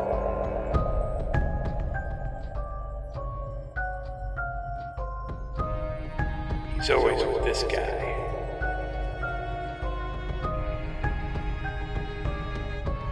Don't ask, don't tell.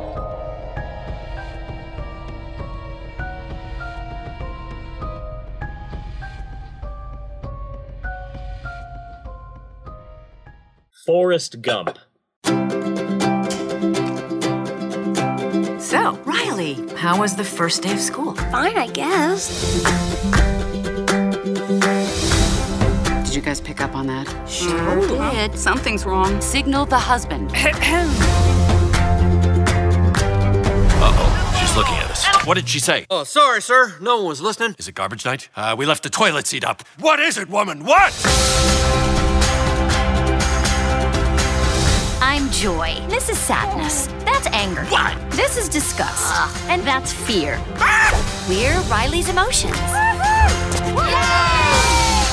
These are Riley's memories. They're mostly happy, you'll notice, not to brag. I wanted to maybe hold one. What happened? Sadness? She did something to the memory. Is everything okay? I don't know. Take it back, Joy. Trying. Joy, no, Let wait. go. The core memories.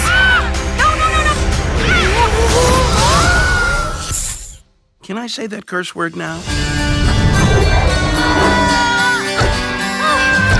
What do we do now? Nothing's working. Why isn't it working? We have a major problem. Oh, I wish Joy was here. We can fix this. We just have to get back to headquarters. That's long-term memory. You could get lost in there. Think positive. Okay. I'm positive you will get lost in there. What was that? Was it a bear? There are no bears in San Francisco. I saw a really hairy guy. He looked like a bear. This place is huge. Imagination Land? No way. Dream Productions? Rainbow Unicorn? She's right there. I loved you in Fairy Dream Adventure Part 7. Okay, bye. I love you. You can't focus on what's going wrong. There's always a way to turn things around.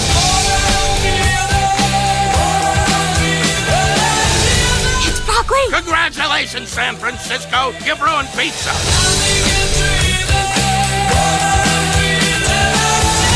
Who's the birthday girl? Brain freeze! Hang on.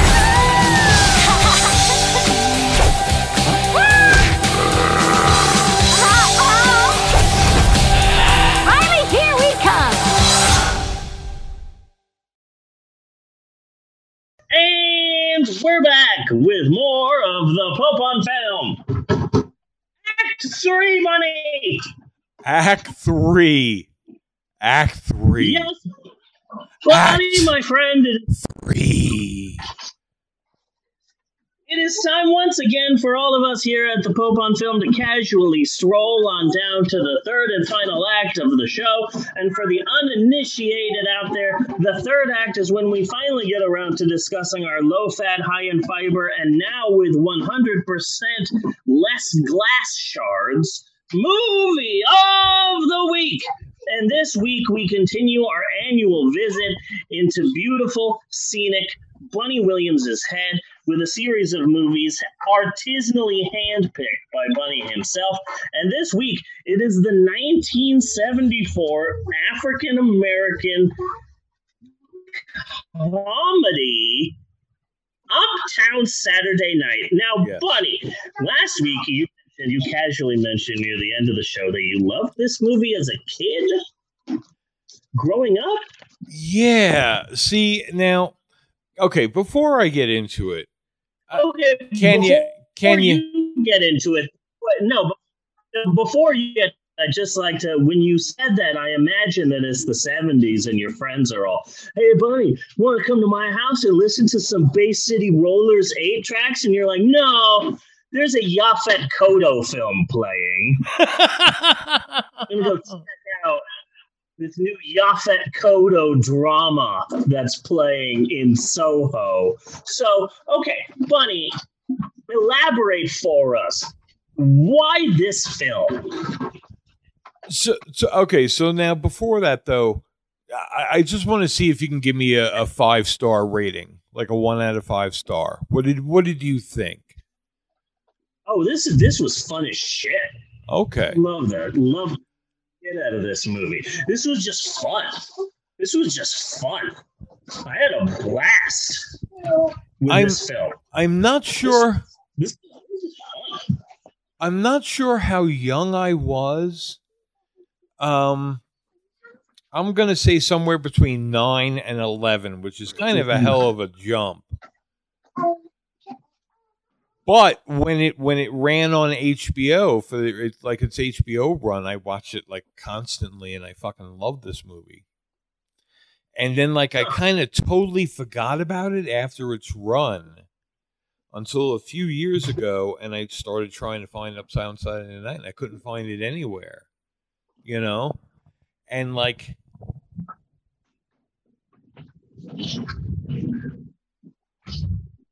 I think it's a good movie. Okay? It's a movie I'm going to wind up watching again. I know it. But I'm not quite sure what was simple. It's just a really simple premise. 2 regular working class guys looking for something over their heads. You know? Like man, everybody can relate to that. Yeah. I've seen a lot of I'll mention this later, but this is Sidney Poitier in his most relatable role I've ever seen him in. Yeah. He's not like a policeman fighting racism. He's not a stern teacher. He's a steel worker. He's a regular guy. Yeah. Yeah. Yeah. It's just such a simple premise. He's a regular guy with a regular wife, and he and Bill Cosby work fucking very well together. I love that whole scene in the bar where it was like, you're going to sneak out. You're going to wait until your wife falls asleep and sneak out, aren't you? And they go back and forth until it comes down. Basically, they're both going to sneak out. Yeah. So, as I usually lately try to start it out, what are your thoughts on this film? What are your preliminary thoughts on this film, on this movie, Bunny? I liked it. I'm just not sure how I was connecting with it as a kid. I kind of remember being a much more serious comedy than it is, So I like it. I watched it when I downloaded it, when I found it. It wasn't like drudgery. It's like, oh, I get to watch Uptown Saturday Night the night before the show. I'm just having a bit of trouble rectifying what this movie is to what I thought this movie was. Yeah. No, that makes sense. So, okay, Uptown Saturday Night. I remember this. I remember this almost like Die Hard funny. Like it was a lot rougher of a movie with laughs in it. And no, it's really not. It's just a fucking comedy. I got so hyped up when I realized that Silky Slim was the Reverend from Cotton Comes to Harlem. Which one? Which we saw this time last year. Last year for October, you picked nothing but exploitation films, right? And I had seen Shaft and Shaft Goes to Africa and Black Belt Jones, but Put Your Weight on It. Yes. Where is Bucky and what has he had? But yes, I didn't know blaxploitation films. You really gave me a like a school in blaxploitation, so much so that when I saw Uptown Saturday Night, I'm like, wait a second, the bad guy Silky Slim is played by the bad Reverend from Cotton Comes to Harlem. Oh shit, we're coming full circle here. Really impressive. This was obviously just a test of my blaxploitation knowledge. Good on you, Bunny. I passed the test. Yes, so, okay. This movie, I really like Bill Cosby and Sidney Poitier in this film. And at first I was like, we're going to see a Bill Cosby film. I'm going to be uncomfortable with it. The way that I justified it in my head is that this was Bill Cosby when he was still young and talented, before he needed to drug people. Yes. Yes. But like, okay, so he is a creepy son of a bitch. But that being said, all of them are really good together in this movie. He still has an edge of sort of he still has an edge of black on him in this movie. Yes, very much so. Very much so. But they are really good together. And I really like Bill Cosby, Sidney Poitier. This is a really good pairing. And it also, it also feels like, hey, here's Sidney Poitier, and in the friendship, he's the serious, straightless one. And here's Bill Cosby, the one who usually gets into trouble. Yeah. And Sidney Poitier goes to his friend who's trouble, and together they get into a bunch of trouble, and that's just a relatable duo experience that I've seen in a bunch of other movies, and these two do really well, and I really like them together. But I was kind of disappointed to learn that this movie was originally written for Richard Pryor and Red Fox. Really? Ooh. But the studio heads didn't think they were famous enough. They weren't. And it's like, really. Damn, I would have liked that so much more. Like, Bill Cosby and Sidney Poitier, they do a great job in this movie, but God damn it, Richard Pryor and Red Fox and Uptown Saturday Night would have been fucking great. Yeah. And at this point in time in their careers, still young and hungry and hot, Like, that would have been a great freaking movie. That would have been wonderful. I just want to finish my thought on Bill Cosby before I go too far astray. Yes. This Bill Cosby, you could just feel it from him. He's got an understanding from the streets, He knows the streets. This is different from Dr. Phil Huxtable. Yeah, Dr. Phil Huxtable, Bill Cosby can't see the streets with a fucking pair of binoculars and Doppler radar. That's all I'm trying to say there.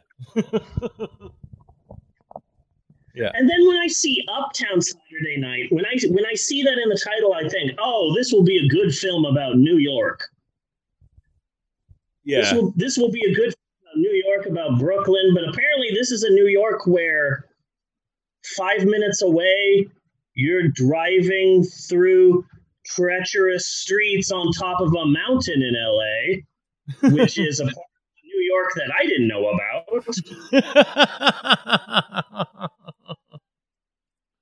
And so I'm like, oh man, what an exciting conclusion. Wait, where the fuck are they? Where in New York are these treacherous roads?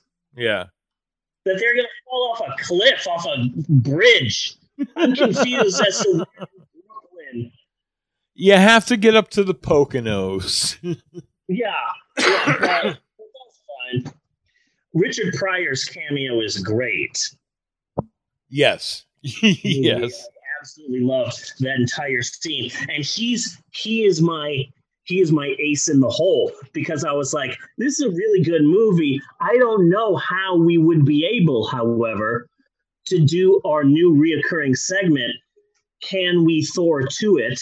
Can We Thor to It? Where we try and come up with a bad sequel to each movie that we watch, a la Thor 2 The Dark World. And that's where it hit me. We don't Thor to it, Bunny. Yes. We Big Lebowski it and give a sequel to to Sharp Eye Washington. Just like the Jesus Rolls, we give Richard Pryor his own film. Okay. I want to see more of the character. That's where you get the sequel. Have you? Here's a question for you, Bunny. Have you seen the other two? I've seen Let's Do It Again, which I really didn't like because that oddly, as a child, I felt that one was too silly compared to the first one. You know, that's the one with JJ. Yes, that's the one with JJ in it. Yeah, as a prize fighter. Okay. And I only found out fairly recently that there was a third one. The third one was the last acting gig that Sidney Poitier did for like decades, and he's like, I'm going to stop acting for a while and I'm just going to direct. I'm going to be a director. So yeah, a piece of the action. I one had James Earl Jones in it. I did my research. So yeah, I really like Sidney Poitier. His range is amazing because when I think Sidney Poitier, I think authority figure, but he does a really good, just like normal, blue collar, hardworking man. You know? Yeah. And also, I would also like to take this time to say that the old Warner Brothers logo has been completely ruined by the fucking Joker. It's just it has been ruined by Joker's white male rage. Oh no, life is so hard for straight white males. Like, fuck you. Yeah. Fuck you, Joker movie.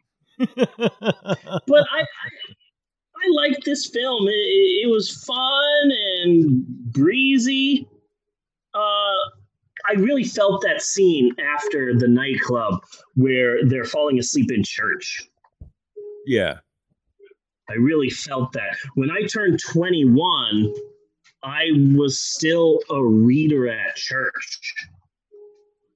So I was 21 years old, but I was still like doing like the first reading of the first letter of Paul to the Corinthians. And like they liked my voice at church, and they would ask me to come in and read for them. And like, hey, can you come in and do the Christmas Eve Mass? And all of this sort of stuff. But then I was a lapsed Catholic because I was 21, so I started drinking. And I found out about this bar in the warehouse district of Phoenix that not a lot of people knew about because it was in the warehouse district. And the only people who worked there were women in lingerie. Okay.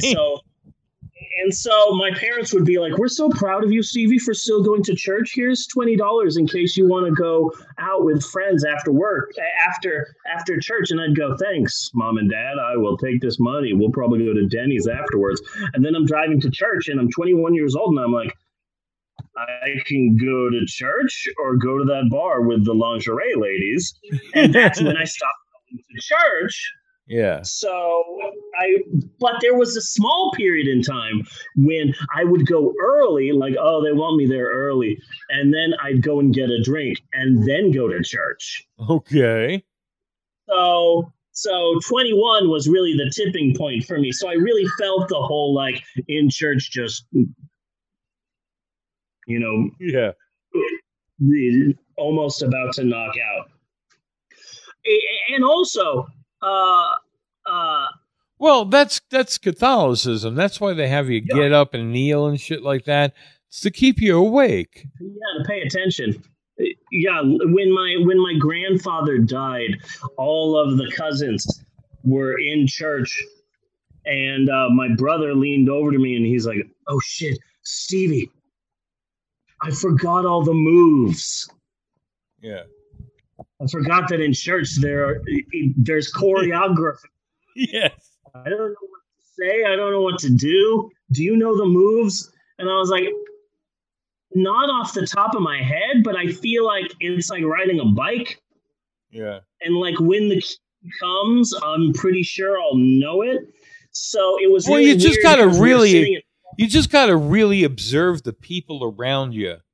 I was Catholic for a short period of my life. You got to watch them around you.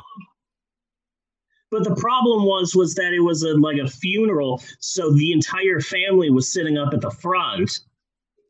Yeah. And so we're in row one. All of the grandkids are in row one. And it's really weird because, like, I'm there and, sad moment, ready to pray. And I turn and look, and there's like 12 cousins all looking at me. Yeah. So I can cue them for when to stand and kneel and stuff. Oh. And it's like, shit, I hope I know the moves. Okay. Yeah. No, you watch the other guy, so it's kind of like stand. Okay, we're going for a stand. Oh no, fuck! It's a kneel. And you're like all the way stood up, and now you have to go and kneel. You know. The one thing that I like of this movie is that I think that Harry Belafonte could have done the part better without doing a Marlon Brando impression. Yeah. Oh, yeah. Definitely. You know, like, you don't have to have the cotton in your mouth. You don't have to be doing the voice. Harry Belafonte is an amazing person. You don't have to do a Brando for this role. Just do it, you know? But it did make it silly. And that's what they were going for. I knew that Marlon Brando was in the movie, so when his character showed up, I'm like, that can't be. I knew that Harry Belafonte was in the movie, but then when that character showed up, I'm like, is that Harry Belafonte? Like, virtually unrecognizable. Yeah. Because his face is all fat. He's doing a voice. I'm like, is this him? It was hard to tell. That was so. I thought Harry Belafonte was one of the robbers. I thought, like, I looked on Wikipedia and it said that, like, here is who Harry Belafonte plays. And so when they find him, it's like, are you blank? And he says, yes. I figured that Harry Belafonte was actually in the back room, and this was the guy pretending to be the boss. Yeah. In fact, the real boss is in the back. Harry Belafonte would come out and be like, boys, come on in. Let's talk business. But it's like, no, it was him doing like this weird-ass caricature. And do you want to explain the plot, Bunny? I feel like you already did, but this is the point. Oh no, I don't think we actually have gone through the plot. No. Sidney Poitier and Bill Cosby are both your average working Joes. Each have a wife, go out after work, have a couple of drinks. They're steel workers. And Bill Cosby talks Sidney Poitier into going to this fancy schmancy nightclub, whose name I keep forgetting. Yes. Because it's the person's name. Zan something. Yeah. Xanadu. Yeah, something like that. So they go to this nightclub. It's a high-end nightclub. They have to have they forged a letter from an important person so that they could show to the door to get into this club. It's a really fucking exclusive club. And there's gambling in the back, and there's hookers and things like that. And they're having a good time at this club. Then a gang of gunmen break in, dressed all in black with black hoods. Not hoods, almost like nylon. You know, masks. Yeah. And they rob the place, and they all get robbed. Bill Cosby and Sidney Poitier have to go home. And then Sidney Poitier finds out the next day that he hit the lotto or lottery. He basically hit the numbers. This was basically illegal at the time. He hit the numbers. Yeah. So he was now rich, but his ticket was in the wallet that was stolen the night before. So that launches us into the movie, and from there, it's basically a journey through the comic underground to recover this ticket. Basically, it. Yeah. No, that's a great summary of the plot. Fun fact, not so fun fact, horrible fact. My father in the 70s had this big bushy beard, 70s and part of the 80s. He had this big bushy beard and big ears and a big old man nose. And I thought as a child that he looked a lot like Bill Cosby, that my father looked uncannily like a brown Bill Cosby, like a Mexican Bill Cosby. And when I was younger, I would tell my dad that, and he would get angry. Why? Because my dad was racist and hated black people. Okay. My dad was not the best person in the world. That's why I decided to wear this Black Matter shirt while recording this. Fun fact, this film cost roughly $2.5 million to make and grossed over $7 million in the box office and another almost $7 million in video rentals. So This was a huge hit. It came out, and they made 2 other films which people call a trilogy, despite the fact that in each film, Bill Cosby and Sidney Poitier play different characters. It's still considered a trilogy of their films together. Yeah, like you would you would group all the Meg Ryan, Tom Hanks movies together. Yeah. No, that's there you go. Yeah, but it's a funny film, great performances. I found the second one, Let's Do It Again, on YouTube, and I'm going to see that. I put it on my Watch Later playlist. It's really cute. Even our favorite Savage movie reviewer, the New York Times' Vincent Canby, gave a positive review to this movie. Yeah. So even the most savage movie reviewer that we're big fans of liked this movie a lot. So that's good. I really did like this. This was fun.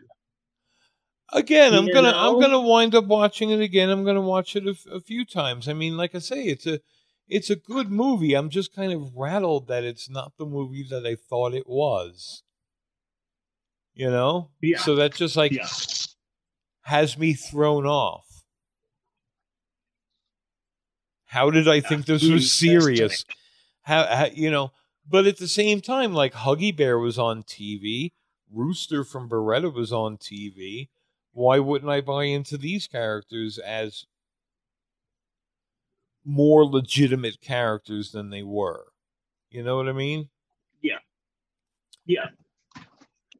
For a child's brain. I think I'm working it out, man. I think I'm working it out. I can understand seeing this very silly movie, but like when you're younger, thinking that it's a lot more serious because it's, going through the underbelly of the city and crime and all of that, and the police are after someone. I can see someone thinking that this was more serious than it actually was. I can totally see that. Yeah. So my brain is having a hard time making that shift to like, it's just a screwball comedy. It's Yep. And it's funny. It's funny as shit. But like my brain keeps thinking, no, this is something else. See, if I was nuts, I would insist on that's what it was and blame the Mandela effect. Yeah, there you go. I loved the scene where they go into the bar and they beat this guy up and look for some mobster, and then when they finally find the mobster and the mobster's muscle, Bill Cosby is just trying to use his mouth to get out of the situation, and he's talking about how suddenly he's trying to pretend like he's a badass, and then suddenly here's this big muscle. Okay, well, sir, you see, I'm a veteran, and I black out sometimes, and I think I'm someone else. Yeah. And he just tries to talk his way out of the situation for like a good couple of minutes. Yes. And it's like, oh, that whole scene, loved. That whole scene. Loved the entire scene. It took me just until last night's view for me to realize that Sidney Poitier's wife is Rosalind Cash. from the Omega Man. Yes. And from Pope on Film Early Edition, Special Edition. She was in that. Yeah. Yeah. I don't think we've ever done Omega Man, but this is at least now her second appearance on the Pope on Film. Nice catch there. Yeah, so that's all I've got for this week's movie. It was good. It was fun. I believe the full thing is on YouTube. I believe all 3 of the movies in the trilogy are on YouTube right now. Yeah? Son of a bitch. Anybody wants to check those out. Because I was looking for the trailer so I can put in the background while we talked about it, and one of the first things that popped up was, you want the whole movie? And I'm like, no, it's the trailer. Thank you. Well, something must have... So then I'm like, oh, if you have it. Well, something must have happened fairly recently, because just fucking last night I was like, I was scrolling through Facebook and I came across an ad for all 3 movies for like $9.99.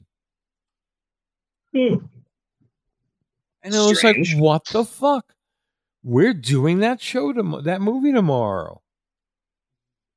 That's weird. That is really weird. Nobody has discussed this movie in forever. We decided to put it on the show. Suddenly it's all over the fucking place again. All over the place, yeah. Yeah. We're tastemakers. We're tastemakers. Mm-hmm. That's just how it works. Ahead of the curve. Pope on Film. Yes. Just fact. So that was fun, and I really like that. Bunny. Yes. But what are we doing next week? Okay. About to find out what we're doing next week. I really was kind of expecting you to talk more about this movie this week than you did. You kind of alluded to it, but we are doing I believe it was 1978 Mae West film Sextet. That's what I was mentioning when I was talking about 1976's Keep on Trucking. Yeah. With the big cast, and she doesn't know her lines. Ringo Starr, George Hamilton. She plays something like her character is like literally supposed to be like 26 or 19, somewhere in between there. You know, just like a completely ridiculous age for Mae West to be playing. And I'm like, I've got to see this movie. So when I was thinking about doing Mae West, it was like, but like I didn't have enough good Mae West movies to make a whole fucking thing out of it. Yeah. You know? Yeah. And I was going to mention it last week when we did the Mae West movie, but then I came up with the idea of my top 3 Mae West movies where I could make fun of Sextet. Yeah. So I did mention Sextet during that movie, so I could make fun of it. Yeah. Okay. Have you seen it before? I am aware of it. It's supposed to be one of the movies of all time because she doesn't know her lines at all because she's way too old to be in the movie. I was aware of it when it came out. Yeah, but then they hid the fact that she was too old by making it a star-studded comedy romp sort of thing, where like, let's do cameos and big musical numbers, and that will hide the fact that like she's 88 and can't really act anymore. Yeah. Is the way that I always knew of the film. But no, I've never actually seen it, or I've seen bits of it. I'm not even sure if I've ever really seen bits of it. Well, I must have seen bits of it when it came out. Because I'm sure they ran commercials. But I don't remember that. Oh, so this is exciting. We're going back to Mae West. Fuck the police. We're going back to Mae West. Yep. All right. That's exciting. That is exciting. I'm excited to finally watch this movie. I have been working really hard lately to download as many of the IMDb bottom 100 as I can. Yeah, okay. Because I remember back in the day, the IMDb bottom 100 list of the 100 worst movies of all time. Back in the day, Plan 9 from Outer Space was on there. Glen or Glenda was on there. Bride of the Monster was on there. But from 1999 to 2019, so much shit has come out that there are no more Ed Wood movies on the bottom 100. Nice. That so much shit has come out that, like, Plan 9 from Outer Space is bad, but what has come out since then? Yui Boyle has come out. Cats, Britney Spears' Crossroad, the all-white Dragon Ball Evolution, that Rollerball remake, Battlefield Earth, Pluto Nash, The Room. So I've been trying to download all of these really bad movies, and so I'm in like a real big bad movie focus right now. So I'm really excited to see Sextet. Yes. So next week is going to be a good one. Now, so like I told you, it's going to be a very eclectic time. Just odd movies, little pockets, no particular theme. This is an odd time that we all find ourselves in. So yes. So it's okay. That is okay. So I'm excited for next week. But now that I'm looking back at this week, the highs and the lows, the ups and the downs, so much excitement and drama and passion. Yes. I gotta say, I think this has been a pretty good week. This has been a pretty good episode. I think it's been a damn good episode. A damn good episode. I feel the same way. I feel the same way. I didn't want. I feel that a person makes that distinction. I didn't want to step on your toes, but yes, I concur with your assessment, good sir. So until next week, I am Bunny Williams. And I am Reverend Steve, and on behalf of Natasha and Eleanor and Maxwell and everybody else in the house, I just want to say thanks for listening, and we will see you next week, you godless heathens. Okay, no. And you do shovels into each other. Ow. Nothing to say? Oh. And you quarantines. And you quarantines? Is that what you said? Okay. Do do do do do do do do do do do do do do do do do. Kitty papa do wow. I come out of there trying to get here. Cut and print. And put it on a cookie. That's a wrap.